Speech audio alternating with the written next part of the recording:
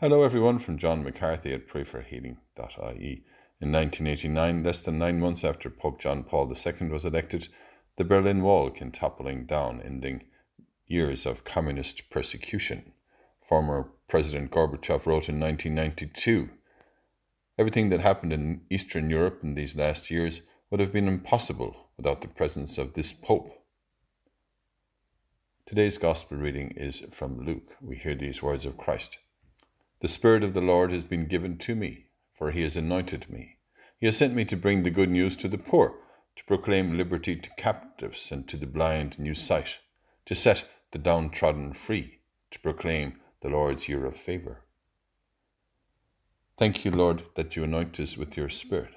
Help us to bring good news to those around us, to stay positive in these days. Grant that we may see with new eyes that you are the way, the truth, and the life. As we say together and pray for one another. Hail Mary, full of grace, the Lord is with thee. Blessed art thou among women, and blessed is the fruit of thy womb, Jesus. Holy Mary, Mother of God, pray for us sinners now and at the hour of our death. Amen.